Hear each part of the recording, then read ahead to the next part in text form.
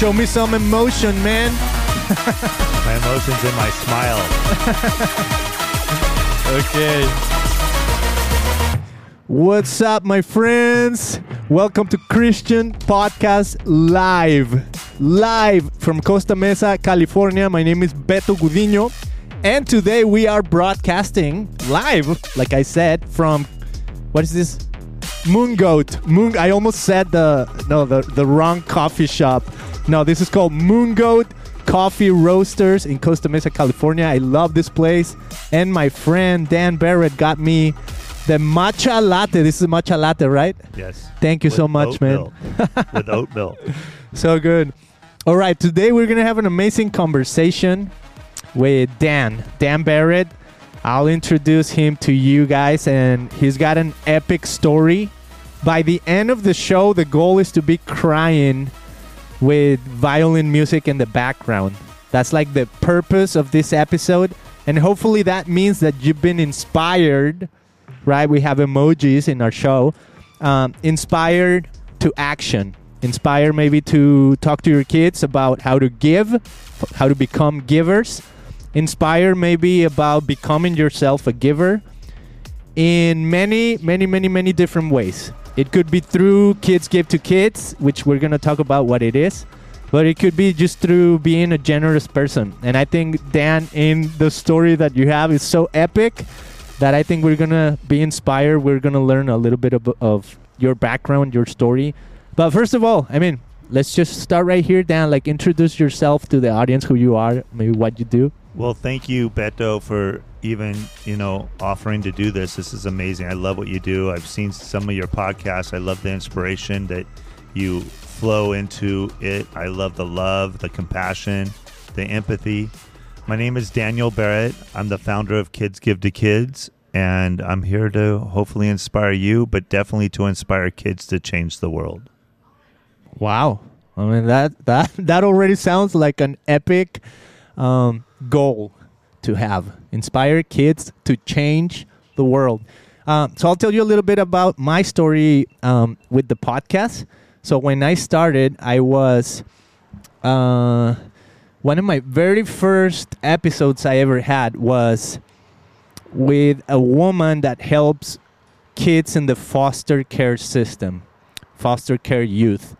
And I was just kind of curious, like I came to America, I'm from Mexico, and I had a little bit of background in helping kids in the streets in Mexico because it's a different scenario than that we find here in America. But I think there's still something in my heart that is like, wow, the same way that we help kids there, there's still a way to give and be generous and kind to people, but we're under a different system, right? And I think the foster care system has like its own, like good and bad, right? And you come out of that system. So talking to this woman back in the, one of my first episodes, it was just like eye-opening to understand a little bit of the background of what it means to even be a foster care youth and the challenges that they face, which are extreme, I would say, to say the least, extreme. But then getting to know you invited me and my wife to one of your fundraisers like a month ago, right? Like not too long ago. And just hearing like the backstory of what you are doing now, it was just like epic. It was like a journey, like a story that I'm like, wow, this is amazing. Like, I can't believe you went through that. But can you introduce us like really quick? Like what's your background? How are you related to the foster care system or foster care youth? Like what that meant for you growing up? So basically, when you become a ward of the court, that means that, you're taken away from your father or your mother or both parents because the situation that you're in is unfit or it's just not ideal for any kid to be raised in. And so at age 7, I literally was taken, my brother and my sister was taken from my mother, and we were placed in multiple foster care units or homes. And really, just on a short note right now, I'm sure we'll get into some more later, but, when you're in that situation, you feel like you're thrown away. You feel like you're not loved. You feel like you're abandoned. You feel like, you're a lost soul. And when you live in that world, you kind of build up your walls to protect yourself. And when you do that, you, as an adult, if you don't deal with those situations, you're living an unbalanced life. So everything that we're going to be talking about today is the structure of my kid, as my life as a kid in the foster care and group home system, and then back with my single mother, which actually in some cases was worse than the foster care, because you feel like when you're with your parent, that's your mom. She should love you in a way that is unconditional and should be, an amazing, it just should be a great experience. But in my case, we were just a paycheck. We were just a way that my mom can game the system. But we'll get into that too. But bottom line is, what we're doing is very psychological. It's not just about giving a toy away. It's about giving kids choice and allowing kids to become givers, which literally in this world right now is not happening on a consistent basis. There is no program like our program on the planet right now. Mm-hmm. Kids Give to Kids. Kids Give to Kids, which is the nonprofit, and K-Spire, which is the fulfillment center. So when you go to kspire.com, which is KSPIRE.com, that's where you can actually see the store. That's where you can actually pick the toys. It's just like going onto Amazon and shopping, but it's free. Mm-hmm. Yeah, that's so cool. And you were saying when we were at the fundraiser, you were talking about kind of like the heart behind why Kids Give to Kids, like why collecting toys from kids to give to other kids. And you were saying something like when you were in the, I think it was called, before it was called Orangewood, the foster, what is that? I mean, is that like an orphanage? What is that? Orangewood is a home for kids that are in transition of going into foster care or, primarily going back to their parents. It's like a in between. It's like a halfway house for kids. But back when I was in that home, it was called Albert Sutton Home. And I mean, I learned some great things in that home, and I've applied them to this program. And as we go, you can probably ask me about the different stories, and we'll take it from there and see where we go. Well, I like the one where you were saying something about you would get like all kinds of gifts or toys. Okay, so that. What they had was a program when you made your bed or swept your room or picked up trash or washed the dishes or whatever you did, you earned points, right? And so you had a little book that a stamp would be able to stamp this book, like a little passport book, and you earn these points. And then they had a little store that you can go turn your points into actual toys. And the store was the size of maybe a walk-in closet, and it was full of toys. I mean, it probably had about $5,000 to $10,000 worth of toys in it. But what I did is I found the stamp. So I found the stamp, and I just literally just stamped my book as if I were like a lifer, like I lived there the whole time, and it's been 20 years, and I've earned all these points. And so I went to go use my points, and there's just no way that any kid in history could have earned this many points. It's impossible, Yeah, it's a rigged program. Well, pretty much, no way. There's just no way that I could have earned that many points. But they didn't stop me. And I probably collected I mean, if I were to go to Target and get the toys that I got from Target, I would have spent like $2,000. Wow. And they never stopped me. And my brother, I told him, I go, why do you think they never stopped me? Because I wrote a book called Not Loving Yourself is the Biggest Disease on the Planet. And I wrote 75% of that book in 8 days, which is unusual, of course. But the quote for the book is, it's easy to write a book when God is holding the pen in your hand.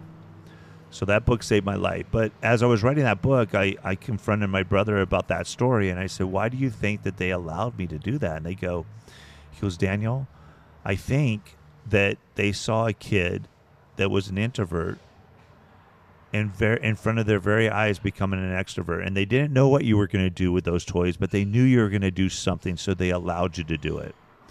And so what I ended up doing is literally taking all these toys, putting them in my room, creating little VIP cards. Now, understand, I'm 10 years old at this point. Wow. Creating little VIP cards for all the kids that are in the group home and saying, hey, here's your card. Come and check out a toy. Play with it. By choice, put it back. Give me that card back and bring the toy back, and we give you the card. And so literally these kids that didn't have enough points or didn't earn enough points and didn't have that much was able to come in and check out games and Legos and remote control car and whatever that I got, they got to check it out and use it. Wow. It was just, I just, at 10 years old, I just thought that was something to do. Yeah. And so that's almost like if I would say what kids give to kids, it's almost like that is the starting point. Like that, it was already in your mind. And it's counterintuitive because you would think, here's all these toys for myself. I'm going to find out a way to, just like spend all my time. No, like I think of my kids, right? Like nowadays people kids, right? Or parents give toys to their kids for Christmas. And it's almost like, yeah, the more gifts that I can get, but you don't even have enough time to play with so many toys, right? So what if you start thinking, hey, what if maybe the toys are not all for yourself? So that's really interesting that you had that perspective in life that, hey, maybe these toys are not just so much for me. Like, can you pinpoint what made you think of other people other than just say, oh, all these kids, all these toys are now for me, ha ha ha, right? No, you were generous. So writing this book, I wrote the book, and as I'm writing this book, I'm just regurgitating my life. I'm just getting I'm breaking down the walls. I'm just telling all the little stories that I never told to anybody. I mean, so many of my friends never even knew I was in foster care system because I never spoke about it, And that's the thing. These kids that are going through that situation, a lot of them don't talk about it. And there's two reasons I think why they don't. One is they're ashamed. They think it's their fault. When you're at that young age and you're being pried from your mother or father, you start thinking that it's your fault. So that's one reason. The second reason is we don't really believe in sympathy. We think sympathy is a lie. We think that it's not true. We think it's false, So we don't want to hear your sympathy. We just want to tell our story, or we don't want to tell our story. But either way, when we do, we don't want sympathy for it, We want genuine. So I like the walls you're saying that you were building, right? Well, so the walls I built up protected myself from everything. But the problem is when you build walls like that, then you're emotionally damaged. You don't use the words "I love you." You don't understand the true meaning of compassion. You truly don't understand the word empathy and what the meaning is. Because when I wrote my book, I had to look up that word just to really understand the meaning. Because we just don't have that empathy for people because we lived through a bad situation and we survived it. So why should we have empathy for others, right? Mm-hmm. But every situation is different, and some are worse than others. When I look back on my life, it's nothing compared to some of these stories that I've heard of people and what they've gone through, and it's just unbelievable what they go through. So when I'm writing this book, I'm like realizing that, God has been in my whole life the whole time. I just never knew it.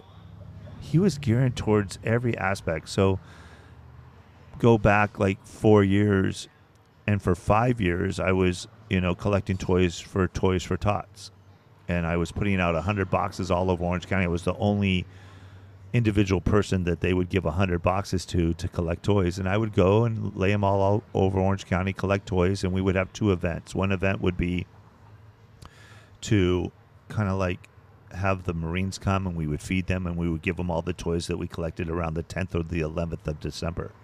But we would still have hundreds of boxes out, 100 boxes out all over Orange County for like 2 weeks. So on December 24th, Denny's off Harbor in the 405 freeway in Costa Mesa would allow us to use their back parking lot. And then we would promote two truly less fortunate families that really needed help in, getting toys. And we would lay out thousands of toys where these kids could pick these toys. And what was a ha-ha moment for me was like, 25% of these real, true, less fortunate families, I mean, they were really struggling, you know. 25% of them actually went to Denny's and they ate as a family because the money they saved and not having to buy toys. And trust me, the toys that they got were far beyond the toys they would have been able to purchase in the first place, you know. And so that was a unthinkable ha-ha moment. And then coming to where we are now, where kids can actually take their used toys that they no longer play with, upload them to the website where other kids can go and choose those toys for free. Then we have local restaurants that are pick-up drop-offs. When a kid picks up a toy or drops off a toy, they both earn a free kids meal. But also kids can go pick brand new toys for free, play with them by choice, put them back up as a used toy, and possibly become a giver for the first time in their lives at age 3, 4, 5 years old. Wow. Okay, so you're saying basically, I mean, the big word I'm hearing right now is empathy. So I feel like out of empathy for the other kids' stories, right? Like growing up, knowing your own story, but like you said, you know, you knew of other people that had even harder stories. And then the empathy to say, I mean, when I think of a toy, really the idea behind that is, can this toy bring you some joy and maybe help you overcome the hardship or the struggle? I mean, I think that's kind of like the heart behind it, no? Like so I want to be a little bit more in depth. So I think the toy is just the vehicle. Okay, that's great. Where we're missing in our society right now, what we're missing is most kids, fortunate or less fortunate, doesn't matter, they don't have choice. So 95% of all nonprofit out there that help these kids, which thank God for them and we need them all, they only push toys to kids and the kids accept them based on the fact that it's better than nothing. But it's still, they're not getting choice. They're just going, oh, I'm a less fortunate child, so I'm just going to take this because it's better than nothing. And you got your parents saying the same thing. You got people saying the same thing. So these kids are being branded less fortunate, being branded fortunate, being branded in whatever ways they're branded. And I don't believe that's fair. I believe that the situation that they're in can be branded, but the kid themselves shouldn't be branded. So what if we have a kid that starts learning how to give at age 3 years old? And what better feeling is it to give versus to receive? And these kids, I mean, just if we were just to split it evenly, 50% of our population as kids don't experience how to give until they're older. So they don't experience that euphoria of that unbelievable feeling. And it's different for each of them because it's just a different feeling. But they're not feeling it because they don't get the opportunity to do it. And even kids that are fortunate, they don't get really the choice to choose to give. They get told to give. All right, you got some new toys coming in. Take your toys. We're going to put it in a bag. We're taking it to Goodwill. There's no learning curve whatsoever. With our program, the kids get to upload the toy.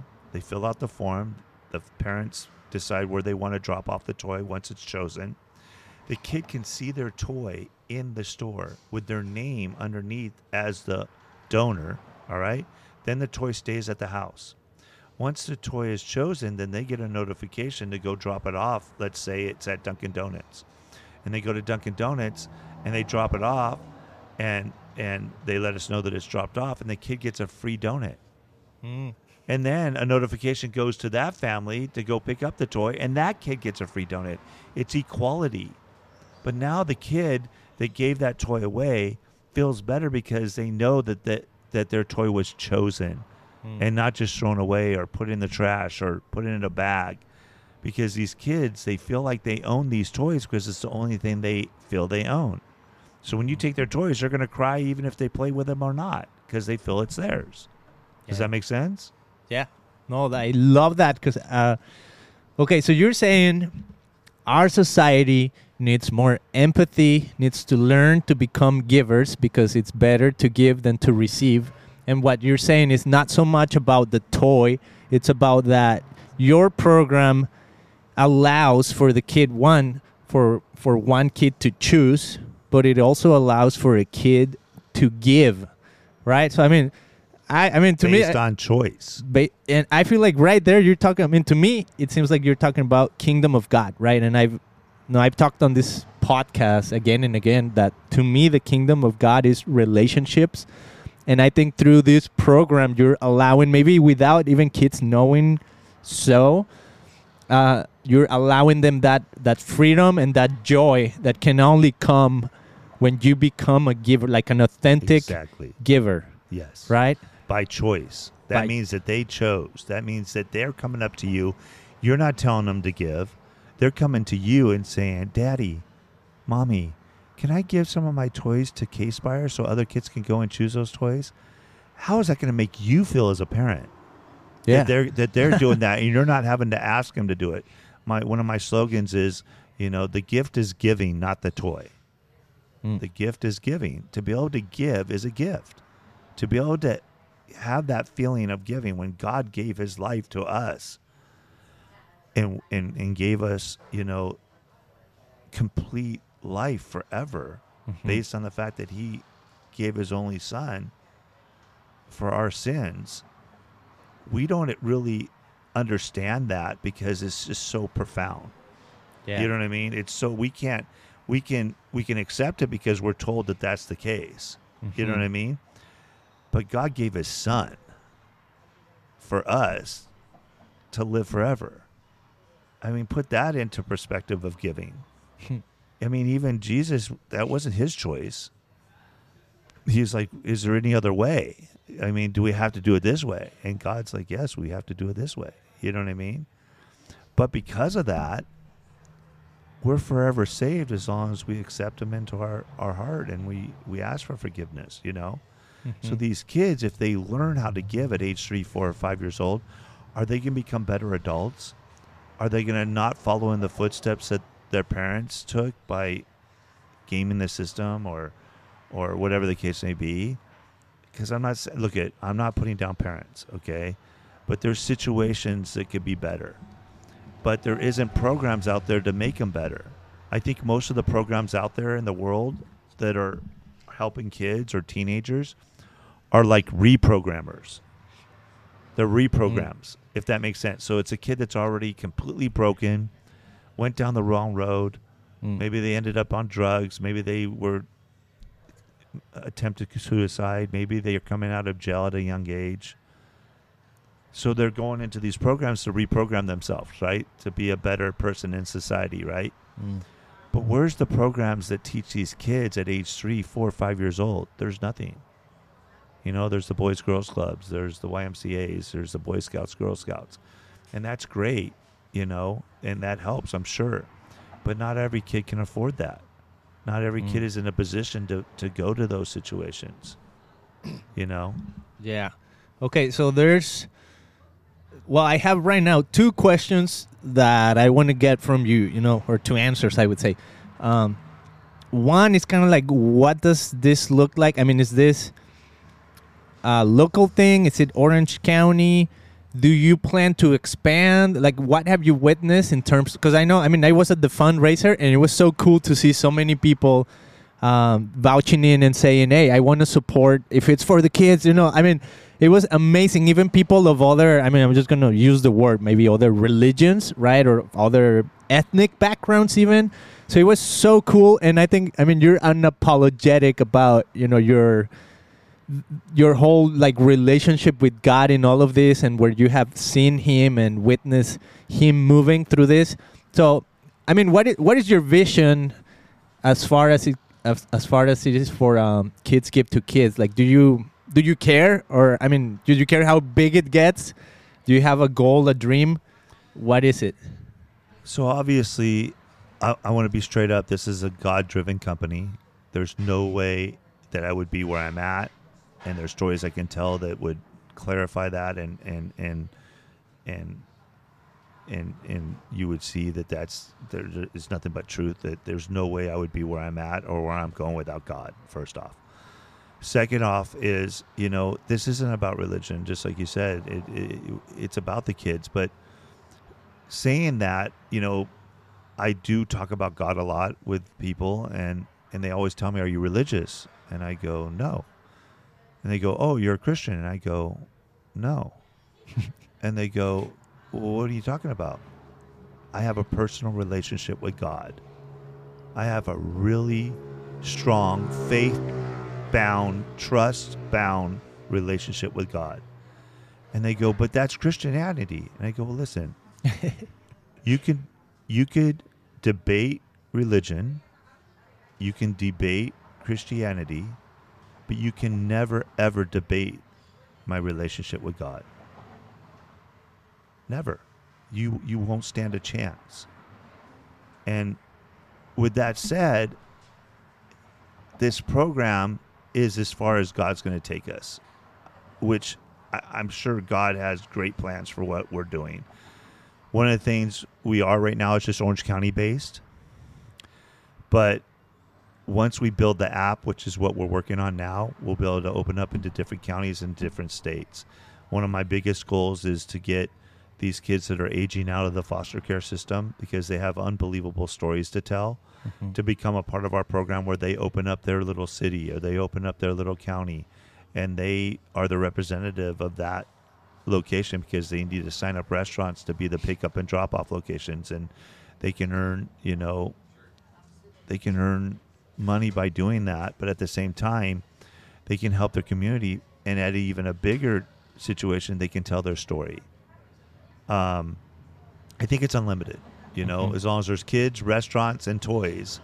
I think that we can do it anywhere in the world. But right now I would love to do the United States, and I would love this it doesn't matter who you are, doesn't matter your religion, it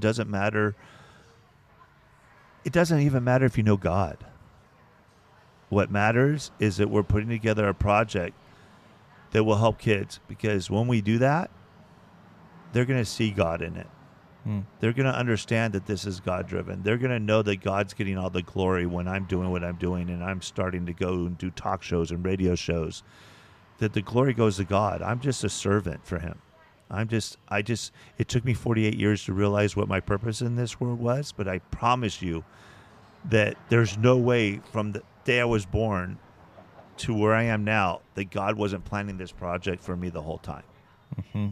Yeah, the story is epic. Like you were saying in the fundraiser, a little bit of kind of like the hard stories, and you were introducing people in the audience that were related in very specific moments of your story that had almost like an epic influence, and that they were almost like you were saying at the beginning, like when you look back, like you've seen God throughout the journey, right? And maybe in the moment you didn't necessarily see, okay, this is God working through this person or whatever, but it's when you look back, and I think you have a heart of gratitude and appreciation for the people that have been there.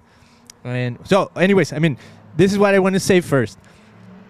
In as far as how big this can get, I think I applaud you to have this vision, and even to say, this will be a United States thing, and I was talking in one of my previous episodes with this woman who became a worker for the president, and she kind of grew up kind of like I don't know if it was like foster care, but in a harsh upbringing. And what I love that she said is she was telling people that she encounters to inspire them. She says, where you come from doesn't need to be where you end up, right? And I think you're an exemplification of that, exactly that, and that's where I feel like, man, this thing is not so much like you're starting it, and because you started it's gonna get big or whatever, but I think it's because of the right heart that this can get big. And like you're saying, like nobody else is doing what you're doing and the way you are doing it, and focusing more on the gift is given, right, rather than the gift itself. So that's genius already. I think has something. So in terms of the story, some people were in this audience at the fundraiser, and you were saying, man, I mean, I forgot the names because I'm bad with names, but you said, you helped me clean up my room, and you went in there and there were fleas and there were like all kinds of, I don't know if he even said roaches and things like that. And you helped me. Like people were there for you in moments where I mean, you could have it could have gone awry, right? In moments where Well, it maybe was you could have been already awry. depressed. I Right? was so unbelievably broken. Okay, I was okay. So I was so broken that I had the pills in my hand that I could have swallowed and ended my life. That's how broken I was. And I was in my car and I was just crying and I was just praying. I was just saying, God, take me away from here. I'm done. I'm done. I don't know my purpose. I don't know why I'm here. Why am I here? You know, I was living a life that wasn't bad. You know, I never took drugs and I never touched alcohol in my life. I mean, there might have been times when I thought about suicide, but I never was at that point where I had the pills in my hand. And I was probably in my car for 2 hours plus, just crying and crying and crying. And I don't know exactly. When you're at that point, you're not thinking rationally. You're not thinking at all. You just shut down. And when you shut down like that, there's no care. You don't care. You don't care about who you're going to hurt. You don't care about anything. There was one thought that went through my head. And I know that it was probably God that put this thought through my head. I believe that God gave me an exceptional mind. The things that I've done in my life and the stories I can tell you on the things that I've done in my life most people would be like, wow, you know? And so he put this thought I believe it was him that put this thought in my head where if you attempt this, you're going to fail. And you're not only going to fail, but you're going to damage that beautiful brain that I gave you. And so I ended up committing myself into Hoag Hospital. And the first day that I was in Hoag, I started just writing. Just writing. Then I got transferred to another facility, and I just was reading what I was writing. And then everybody that commits themselves, in most cases, is on an automatic 72-hour hold. It's just automatic, okay? And at that facility, I ended up speaking to the psychologist, the doctor, and I looked him right in the eyes and I said, okay, I don't belong here. And I told him what happened, and he goes, nope, you don't belong here. So I'm going to release you tomorrow. So they released me. It was less than 48 hours. But what I'm getting at is now in my life, things still happen that are bad. Some of them are self-inflicted. Some of them are just bad decisions. But they happen. And it's bad situations. Sometimes it's just someone that does bad to you. But no longer do I look at it as being bad anymore. I look at it like, okay, that one hurt. That was an owie. But now, every single time, I look for the good that comes from that bad. Wow. Every single time.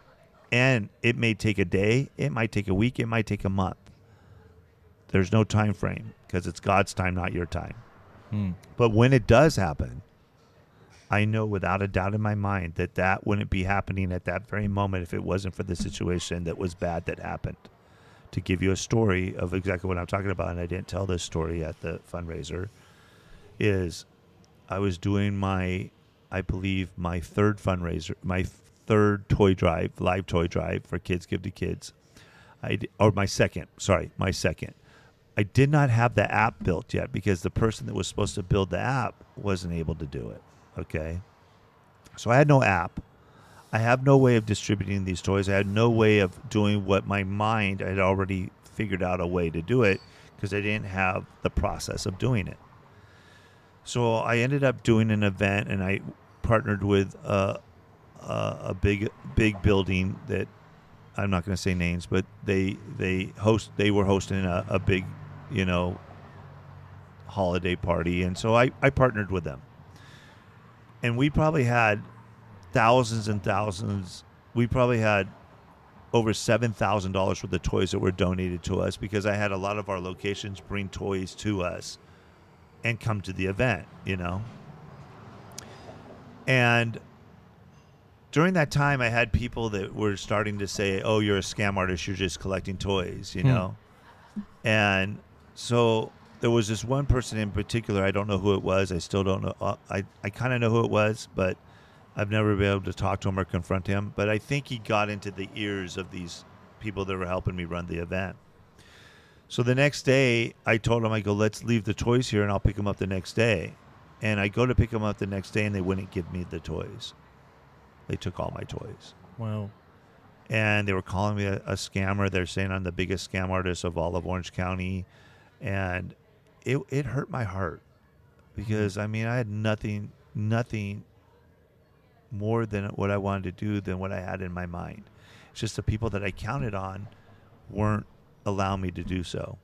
At that time, I didn't have my 501c3. I was piggybacking on another 501c, which is called an incubator.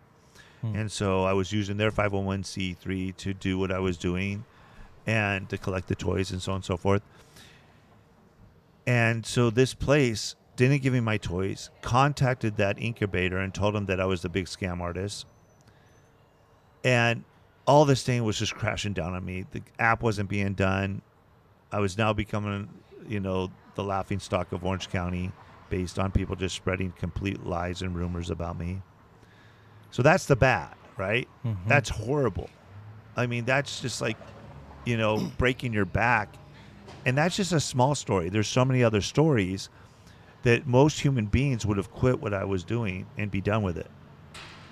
But what happened is on that, so that party was December like 10th or 11th, right? So on December 24th, I laid out thousands and thousands of toys at the Anaheim Business Expo Center my friend owned. And we had probably over 300 plus families come to that location and actually pick their own toys for free. And they got to pick 7 toys. They got to pick 2 of the really nice toys, and then they got to pick 5 toys from this massive amount of pile of toys. And so that's one thing that came from that bad, right? The second thing that came from that bad is I built our website. I had no clue how to build a website. I had zero clue how to build a website, but I knew what it needed to do. So I took a GoDaddy website template and I manipulated it to do what we're doing now. Okay. Wow. So that's the second thing.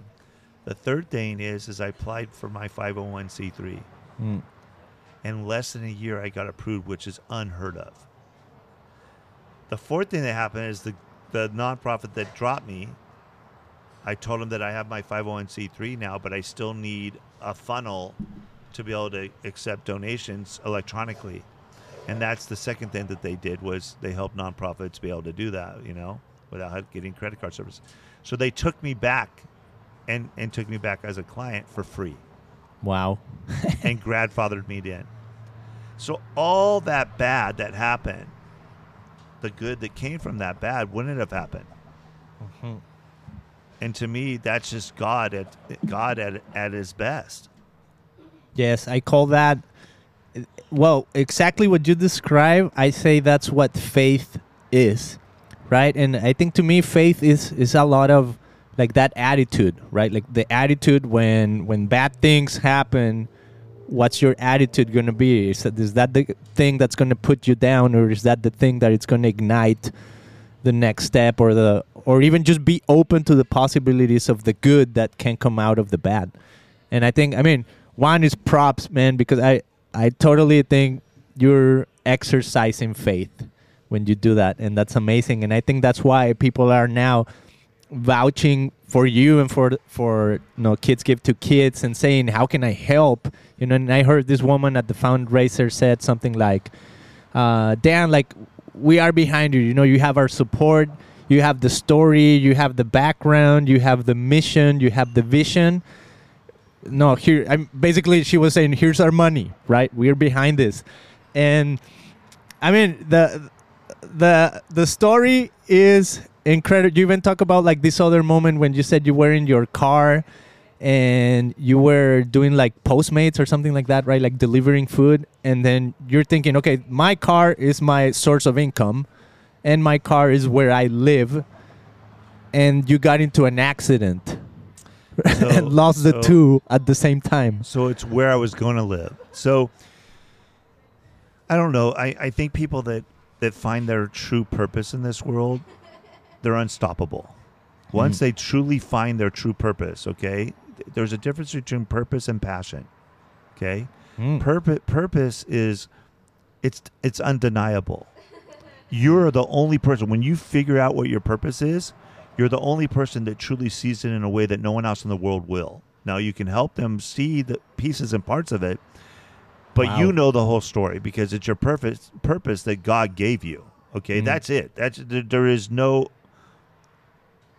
doubt, zero doubt. Okay, like your faith is your strength, your trust is your power. Okay, intense. So trust for God.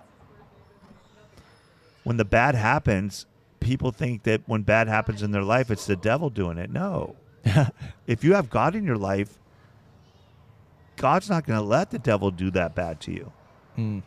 Okay, he's not. You're off limits to him. The devil can't touch you. But sometimes some horrible things happen. And I believe to truly find your purpose and to truly go through a transformation in this world, you have to go through something horrible in your world, in your life. Something has to disrupt your life. And it could be a sibling dying. It could be a child dying. It could be a child getting sick. It could be a divorce. It could be whatever it is. Until you go through that, you're not going to want to change. You're not going to want to transform. You're not going to have that ha-ha moment where you find out what your purpose is in this world. But once you do, there's nothing in the world that's going to stop you. So with that said, I thought to myself, okay, I have no money coming in. I'm barely making enough money for rent. My roommate says that she's, moving out of state because she's, going to be, she's going to be getting married. And so I thought to myself, okay, I don't have an app yet. I know it's being built, but I don't have it yet. I know that my purpose is on track because I have the story, I have the background, and I have the vision, right? Like you said. So I said, okay, I'm going to live in my car. I'm going to document it. I'm going to shave my head. I'm going to get a health club membership, and I'm going to drive DoorDash and make a living and eat food and promote this purpose in my world. And this is where I say God has a sense of humor, okay? Because in my life, God has a sense of humor. But the reason I say this is because I believe God gives you free will. God will let you do what you want to do, and he'll let you go full-blown into it. But he's going to be at a point saying, okay, you're just too far off your path. This is just too far. And so 5 days from me literally going to be living in my car, got the storage unit where my clothes are. I mean, I got everything other than the fact that I still have a place to take a shower and a place to sleep for 5 more days. And I'm driving down, the street at about 55 miles per hour. And this gentleman just makes a left right in front of me. And I go head-on collision with him. I take the whole front end of his car off. My whole front end is bashed into basically, the whole half of my front end's gone. And I just break down. Now, here's the reality of this. The reality is I should have broken bones. The gentleman that I hit should have broken bones. We should be having ambulances coming and picking us up right now. I have DoorDash food all over the floor. I was literally on a delivery. And I get out of my car crying, going, what is happening? This is my home. I just demolished my home. I have maybe $100 in my pocket. I have nowhere to go. What's going on? That's pretty bad. That's bad. That's pretty bad.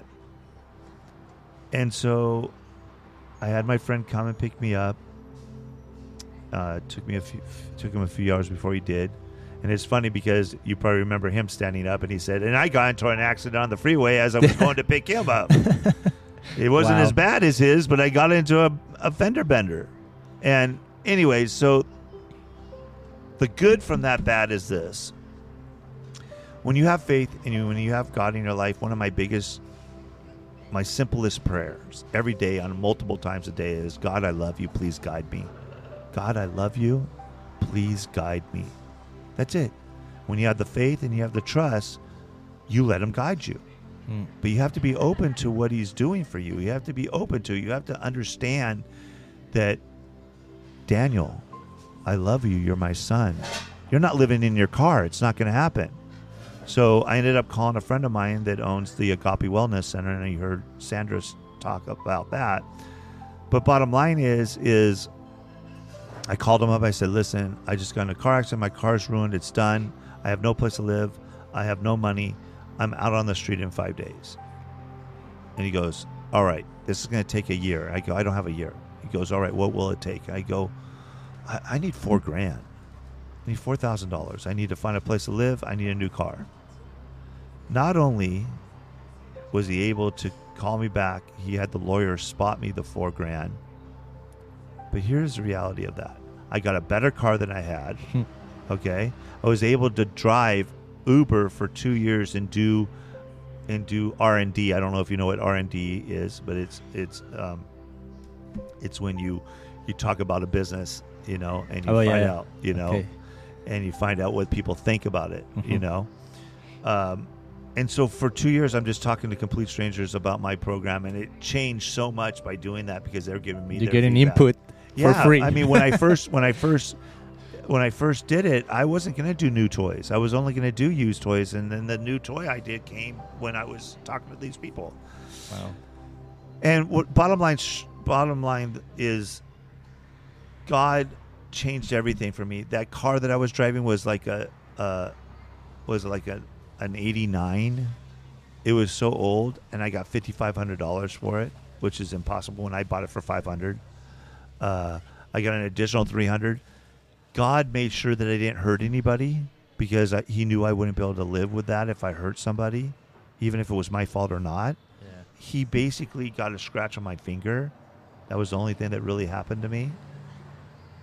God is the most amazing aspect of anybody's life as long as they let them in their life, and as long as they trust him, and as long as they have faith that he can do what he's going to do and say what he's going to say.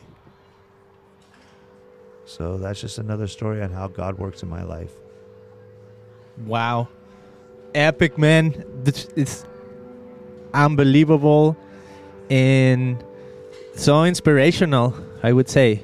It was inspirational for me and my wife. Like you said, we were even at the fundraiser and we were laughing, we were crying because some of the stories are, there's nothing else to do but cry. When you were saying, I mean, so many stories. We're not going to get into all of them.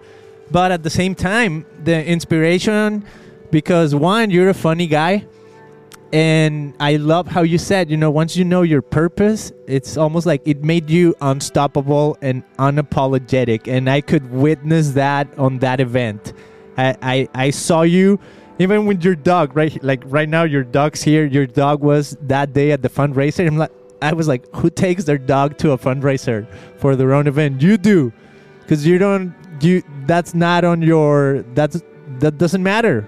Right? You're there for a reason. You have a purpose, and you're unapologetic about what that is. And what an inspiration and an invitation to anyone listening or even watching. I think we're still recording. Yeah. So to find what our purpose is, like the one thing that we are uniquely designed to do in this world, like the one thing nobody else in this world can do but me, right? So that's my takeaway for today's conversation. It's amazing, and I'll take it to heart. I think we need more empathy. We need more sympathy. We need more We need to find our purpose. We need faith to conquer circumstances, and we need to see, I mean, once you have those, you'll be able to see the good that can come out of any bad, right? Whatever it might be. And I guess my prayer for people that are listening is that maybe even in the hardship of, I don't know if things that they have experienced in life or things they have experienced maybe through a hard season after COVID and anxiety, depression, like all these things that we have witnessed in the past few years just as a society and as a world, is don't give up, right? Don't give up. There's purpose, there's hope. So what would be your final words, your invitation to people listening, whether it's to support? Man, when I look at even the website, I'm like, there's a lot still to work with, but I love that you are pursuing it and people are coming and saying, how can I help?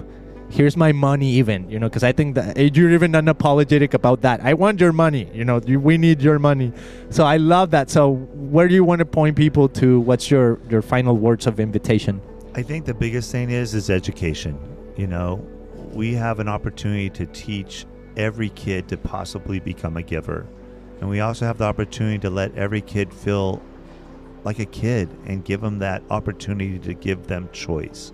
So the two things I would love to take away from this podcast is, one, every kid having the choice to choose a brand new toy or a used toy, and the kid having the choice to be able to put their used toy up or a brand new toy up for another kid to choose, and for them to see that process. And if anybody wants to email me, Daniel@kidsgivetokids.net, or go on the website and sign up, I'm here for you. I'll listen to you, I'll talk to you, and I would love as much help as I can get just by educating others. Love it. Dan, this is what I do on the show typically. I go through emojis. I have 5 emojis that go from blasphemous to divine. But in this case, I feel like, man, your story is so epic. We're just on the divine emoji. Like all throughout the episode, I feel like this is just divine emoji. And I want to give you a little divine pin. Here it is. It's just a sign of hope. And I mean, I love your story, man. So, thank you for being on the show. Thank you for this time. Thank you for this conversation, the inspiration. And I continue to pray that more open doors will come and that you just have to walk through them, right? So, thank you so much. Thank you. God bless everybody.